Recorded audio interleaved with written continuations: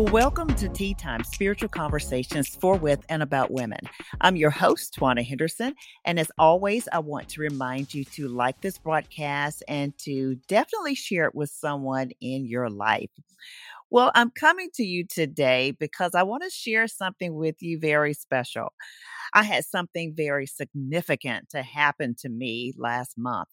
I had a birthday, which of course was a blessing, but it was one of those birthdays where the card makers have the specific number on the card. Ugh.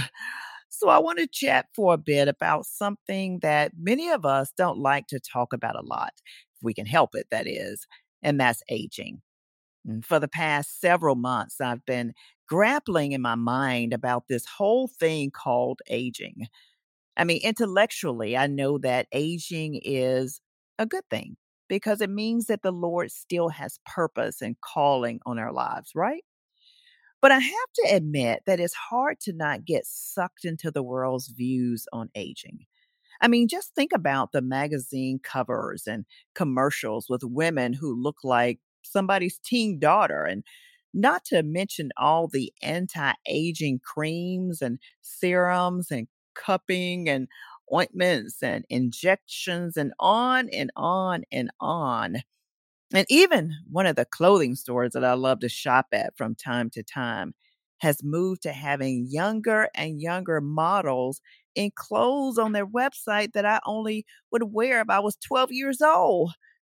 And if we're not careful, we'll believe that aging is a bad thing and not a gift from God. I'm thankful to have had many memorable birthdays over the years, and birthdays and birthday parties were a big thing when I was growing up. We would wear the cone shaped birthday hats and play pin the tail on the donkey, which is really weird when you think about it. And then don't forget the super sugary cake that was white with blue icing. Those really were the good old days. But now, with turning this significant age, I look at birthdays a lot differently, through a different lens and with another perspective. I'm beginning to understand that counting each day as significant is so important because through them, God increases our spiritual wisdom.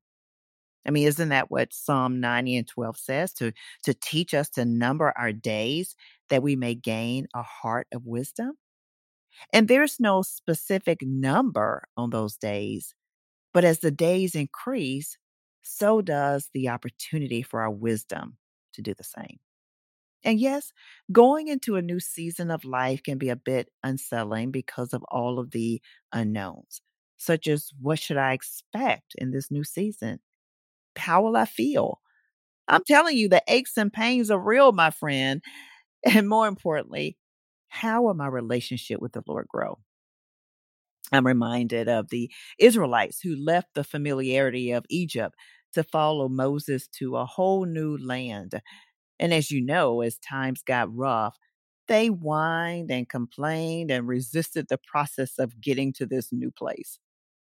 Likewise, when we're entering a new season of life and when our eyes get a little dimmer or rolling out of bed takes a minute or two longer, we tend to whine and complain instead of thanking God for giving us the activity of our limbs and the ability to experience His goodness one more day. So, what can I learn from turning this significant age? Well, as I pondered this, I determined that I have the ability to learn how to trust God in the unknown. I mean, isn't that the essence of trust anyway? And what I mean, though, is that I don't want to proceed through life kicking and screaming. I don't want to complain about what may seem hard to do or more difficult to see. I want to learn how to trust God in the process with expectation and with wonder. And this level of trust can be scary for sure. But if I think about what tomorrow could hold and what God could do, it has the ability to bring me so much joy and excitement. And to be honest with you, I genuinely feel as though I'm just hitting my stride, that life is good and that the best really is yet to come. So I'm choosing to receive it with wide open arms. My desire is also to continue to bear fruit as I age. There are so many wonderful scriptures that relate to aging.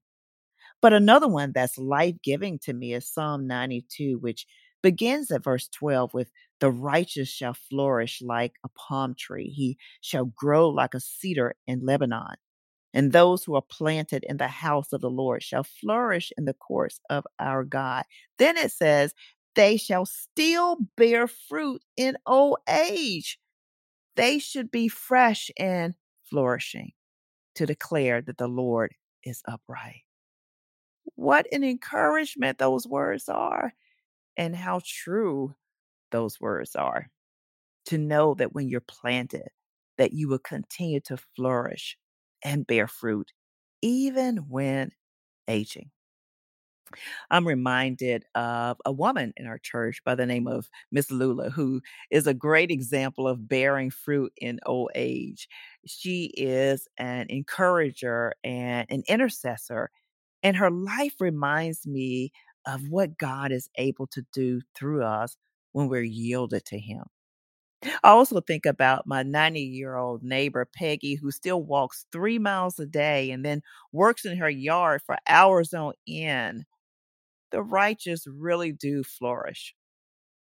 But there's one more thing that the Lord has pressed on my heart about turning this significant age, and that is to make space.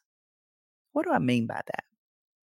Well, the author and poet Judy Brown wrote that what makes a fire burn is space between the logs, a breathing space. And too many logs packed in too tight can squelch a fire, or they can douse the flames almost as much as a pail of water can. And what we need to practice, and what I want to practice, is building open spaces just as clearly as we learn to pile on the logs. See, it's the fuel and the absence of the fuel together that makes the fire possible. And when we lay the logs the right way, it allows the fire to burn in a way that it needs to. So I'm really excited to see the difference it might make for me to really practice building open spaces into my life in this new season. I think this will definitely help me to age with grace. Let's pray. Lord, thank you for gracing us with another day, another month, another year, and help us to incorporate breathing space in our lives. Show us ways to create space and to not have too many logs on the fire. May the fire of your presence burn in us and through us. And thank you for the encouragement in your word in Isaiah 46, verse 4, which states, "Even to your old age and gray hairs, I am He. I am He who will sustain you. I have made you, and I will carry you. I will sustain you, and I will rescue you." In Jesus' name, amen. I'm Twanna Henderson. Thank you for joining me on Tea Time. Until the next time, be blessed of the Lord.